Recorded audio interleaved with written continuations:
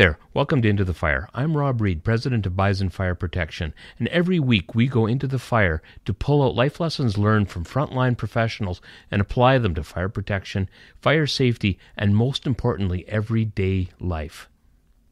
So this week in Into the Fire, we want to talk about diversity of thought. And I've got a few ideas around that, thoughts you might say, and I'm going to say that they're somewhat diverse. I mean, let's talk about group intelligence for a moment and how important that is, because if you think you're the smartest guy in the room, first off, you're probably not. But secondly, 10 brains are smarter than one. Having those different people with different life experiences around you, supporting you to do what you need to do and do what the group needs to do to move forward, whether it's a business project, whether it's, hey, we're going camping and how can we get across that lake the easiest, or what are we going to do with life? We have to make sure that we include everyone around us and their thoughts, because it's very important. If you constantly think the same as me, and I heard this recently on a John Maxwell podcast that I was listening to, but if you constantly think the same as me, if we have the same ideas and you're constantly agreeing, then one of us doesn't need to be in the room. I'm going to tell you, that one probably isn't going to be me. Now, when we're having meetings, and I'm going to talk about meetings in the boardrooms today, and as much as boardrooms can be boring, a lot of times they can be very exciting and a lot of fun too. So when we're in there and we're talking about things like how are we building a project and how's it coming together, what are the ideas we have, we need to have healthy conflict. And how we have healthy conflict is in having trust in the team around you. Trust is so important, because without that, where do you go? And in many of our meetings, we spend time talking to the different guys about getting to know each other so that we do trust each other. And as we go through the meeting and learn what we can do, what we can bring, how we can share it with each other and bring it from a healthy place where we're very comfortable talking to each other, and understand that the guy across the table who is questioning what you say is doing it for a reason, to make sure that we have the best idea. And I have said so many times, in fact, I said it in a meeting earlier today, it's important to take an idea and break it and not be upset by the fact that someone's questioning what you're doing. Because if you can break the idea, you can fix the idea. If you can fix the idea, you have managed to mitigate some of the risk that comes from rushing an idea or a new project out. That's, again, the importance of having the diversity of thought in the room.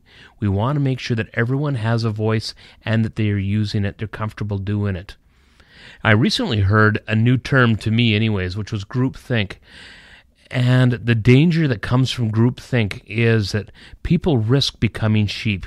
You know, you don't want to be that whole group that has a consensus on things. We all high five. We get out of the meeting half an hour early, and then we rush the project out, and it is an absolute disaster because we didn't challenge each other, because we didn't have the trust, the confidence in each other to challenge and break that idea up.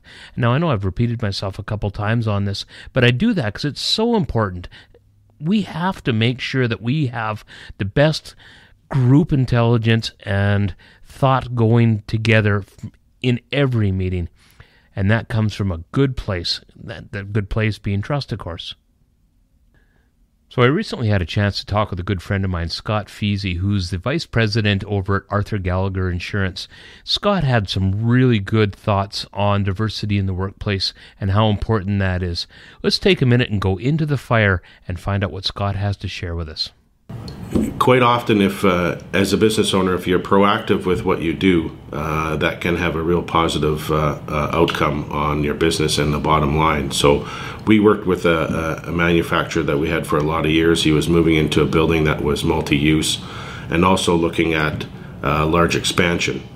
And because he was proactive, he contacted his insurance broker, myself, and we immediately got both the insurer and their risk management involved.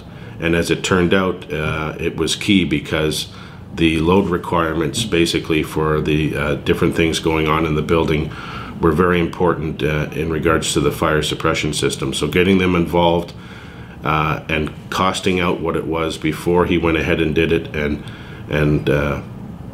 he didn't cause himself any issues, and that led to a very smooth relationship.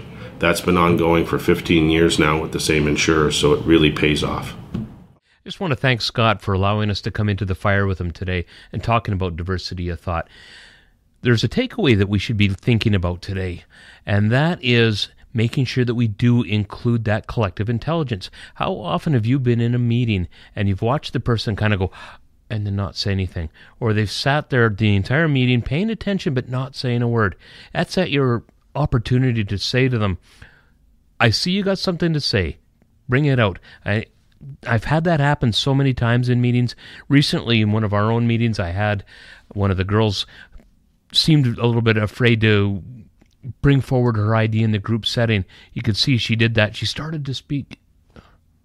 At the end of the meeting, everyone was filing out, and she kind of snuck over and said, hey, did you know that we should try this, or did you think of that? And I went, why didn't you say that earlier?